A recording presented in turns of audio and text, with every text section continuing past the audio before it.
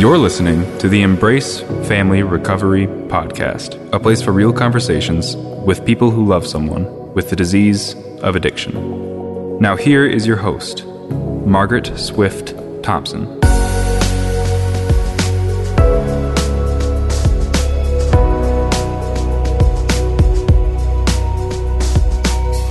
Welcome back.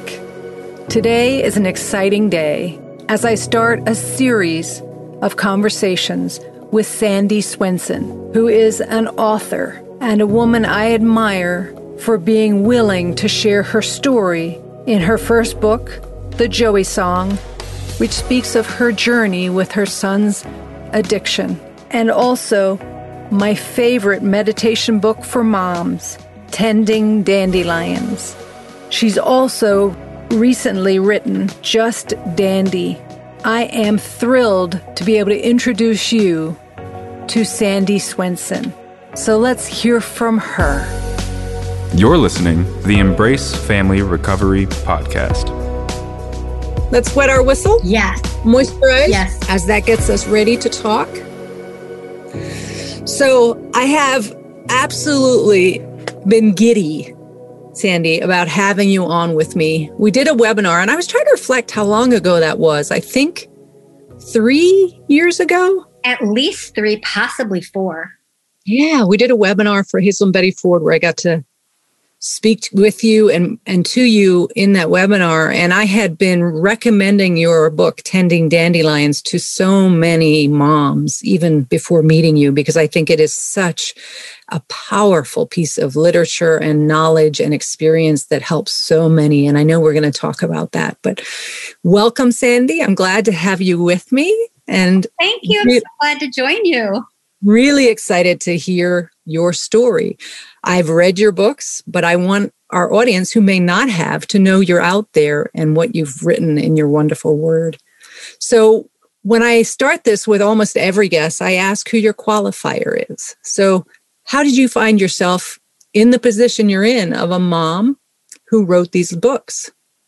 My oldest son struggles with addiction. So it started, my first book was published in 2014, but I started writing the book in 2008. So and we'd already been in this for a while. So, and it still goes on today. So you have how many children? I have 2 boys, my oldest son, Joey, and my younger one, Rick. And your older son, Joey, is the one who has the disease of addiction.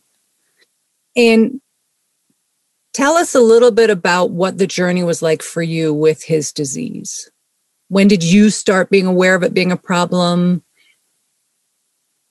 Well, when we started noticing we had a problem, we were living in India, overseas, for 2 years, for his junior and senior year of high school. We had moved a lot, and so this was just another move and another international move. But now he was a junior in high school, and that was the first time in our life that we noticed that we had a problem with him. But we thought it was just growing up teenage troubles. And it took us a lot of water under this big old roaring river bridge to come to the realization that it was an addiction problem. And that did not happen until we sent him off to his first year of college. We moved back to the United States to be sure, to be close, because, we were having issues. And he was arrested before he even got there. And it was just a downward spiral. He tried to kill himself. We went out back to college to get him. Before the first week of college, he was back home and moved in with us for a bit. And that's when we realized this was a drug or alcohol issue.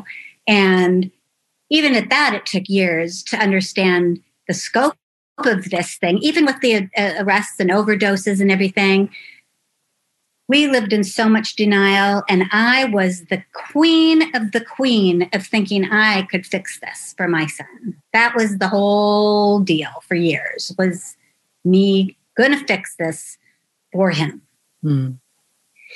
Didn't work. No, that's one of the most difficult things of this journey to understand as family members, correct? I love them fiercely. I know them so well. And yet we're all blindsided by the disease. We're all manipulated by the disease. And coming to the understanding that what you're doing is not helping your son, but fueling the disease. When did you have that revelation? When did it hit you that you recognized that's not my job anymore? Well, first of all, we were trying to, the disease was manipulating us, and we were trying to out-manipulate the disease. I mean, it was a thing. And for a long time, I felt like I was doing battle with my son, because that's what, it's what it felt like, because I'm in his face and he's in my face and we're yelling and screaming at each other and, he's yelling horrible words and I'm, stalking him and stuff. I felt like I was doing battle with my son. And at some point, I want to say maybe 4 or 5 years into this, it finally struck me that I'm not doing battle with my son. That maybe my son's face I am seeing, but the addiction, the addict inside is the one I'm doing battle with. And that's when I was able to separate my behaviors. I was trying to help my child, but in reality, I was helping the addict. And when it came to figure this out, then it was, okay, now I've got this. I don't want to please the addict. I want my son to someday look back at this and say, my mom was working for me and not being intimidated and manipulated by the addict, because the addict and the child have different needs and desires. And my loyalty is going to be to my son. And sometimes the addict who resides in my son hates my guts. And it hurts. I can't lie. It hurts.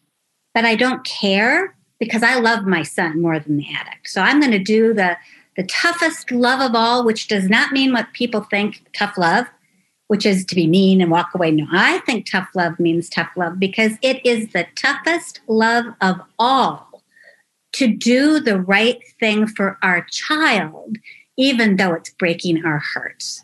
Whatever that might be, whatever that looks like.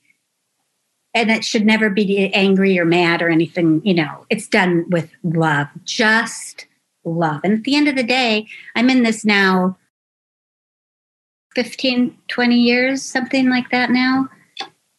And all I have at this point with my son is love, just love. And when I say it like that, just love, it's like, well, that's the only thing left.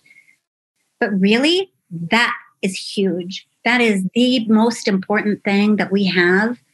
And my son knows that he's loved, and it's something to hang out there so that there's something healthy and whole for him to return to when and if he's ready.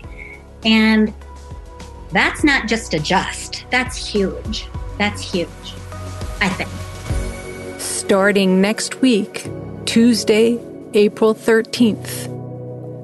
Myself, Kirkland Hamill, the author of Filthy Beasts, and Gordon Johnson will be hosting a 3-part series for a small group of people who choose to register to participate in this book club session, where we will look at parts of the story and dive into our own stories in a way to build our community of support with other family members who love someone with the disease of addiction.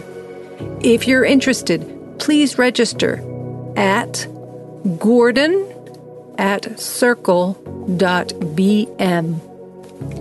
Please register soon, as spaces are limited, because we want it to be a more intimate sharing experience. This podcast is made possible by listeners like you.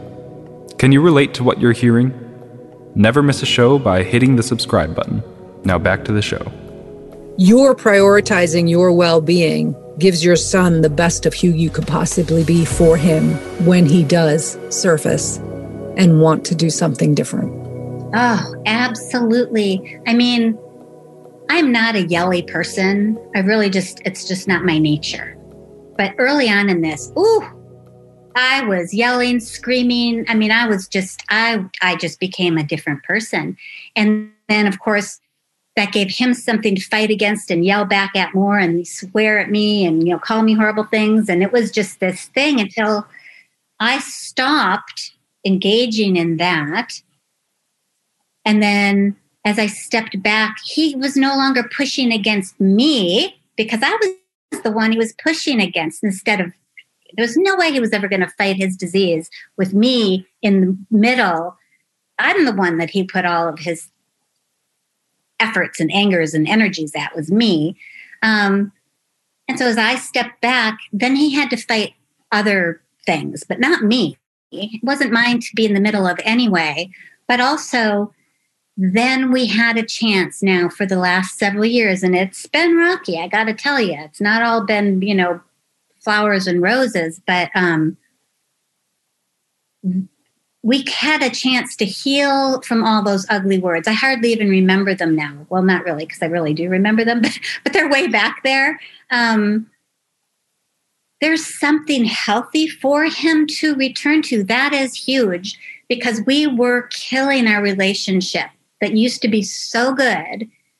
We were killing it with just vileness. And now that is behind us. We haven't had vile words for I don't even know how many years. Years and years and years. We haven't had vile words. We have a lot of I love yous. And there's something healthy here. Me, but also then our family, because if mom ain't happy, ain't nobody happy, that whole thing, it just all gets a mess. By keeping myself where I belong and working on me, which is the thing I can work on, there's something healthy. Imagine if he came back and I was still that bitter, angry, blamey, whatever I was. Why would he want to come back to that? You said it hasn't been easy. No. Has he found recovery at all in this journey? No. And so one could assume that would mean a lot of ups and downs of doing really okay somewhat and then doing really badly, possible overdoses, consequences along the journey? Yes, but actually, we live quite far away from each other. He lives in Florida and I live in Minnesota. So I'm very removed from that. That didn't stop me before because I would stalk his email and his Facebook. I had old passwords. I mean, I had my ways. Mothers can be very detective, professionals. So I don't ask about that stuff anymore. So when I am speaking about, in the last 10 years, it's my recovery because I don't focus on where he is. Other than that, we talk, we share a lot of I love yous, and I don't ask, or if I get snippets of things that don't make sense or they terrify me because he drops a little something, I basically ignore it because I can't do anything about it. I don't know if it's true because many things that are said aren't. I can't worry about this thing I can do nothing about, which then saps me of all of my energies. My one place I can put my energy into is loving him. And that's where I'm putting my love. And that is not just our phone calls and texts, but it's also the work I do, the books I write, the connecting with the moms, because I'm a big believer in scattering the love sideways. I may not be able to hands-on fix him because I can't, because of course we can't do that with any grown adult, period, ever. What I can do is spread goodness and understanding that the addiction is a disease, not a disgrace, and try to change the way people perceive addiction, including my son, so he doesn't have to feel shame. And then in time and people and spreading. And eventually it reaches him from some other angle and some other person, and they're going to be able to help him in a way I can't. To me, that is where to put the energies. I feel like that's way more constructive than in his face yelling at him. Or not taking care of yourself at all and jumping on a plane every 5 minutes, or keeping your focus on him, doing all this mental gymnastics of trying to figure out where he's at versus actually focusing on where am I at right now? How am I doing? Oh, absolutely. And the kicker of that, of course, is when you get to the place of understanding this, is that the first scenario doesn't do any good for anybody. Not him, not me, not nothing. It's basically banging your head on the wall, trying to feel better, but really not. The second scenario actually has the potential to do a lot of good in so many ways. Absolutely. I agree. Yeah. Couldn't agree more. Yeah. When you do hear the nuggets that get dropped that are difficult and you don't know if they're true, and to your point, you don't ask, you don't react, what do you do with the energy that comes up in you at that time?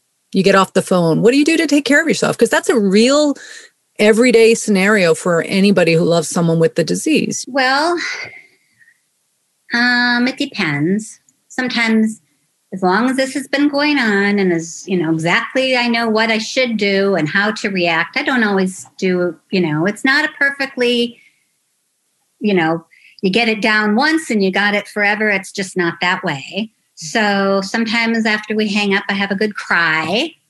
I call a friend and say, oh my gosh, he said this. I don't want to believe this because it's so horrible. And it may not be true at all, because that's happened before too, where it's some horrible thing and it was not even remotely true. So I don't want to get too invested in something that might not be true. But on the other hand, if it is true, oh my gosh, it's not perfect, but I do consciously know what to do, to talk to friends, to cry, to feel the feels, gotta feel the feels, and focus my energies into my mom's stuff, into the books and helping the moms and spreading what I can in a good way and hoping it'll land on his head one day in a very good, loving person helping him in some other way. So redirecting. Thanks for being with me today, and I hope you've enjoyed getting to know Sandy Swenson. She'll be back again next week to go further into parts of her story and share from her books. In the meantime, find out more about Sandy on her website, sandyswenson.com. A place where love and addiction meet. I want to thank my guest for their courage and vulnerability in sharing parts of their story. Please find resources on my website, embracefamilyrecovery.com. This is Margaret Swift Thompson. Until next time, please take care of you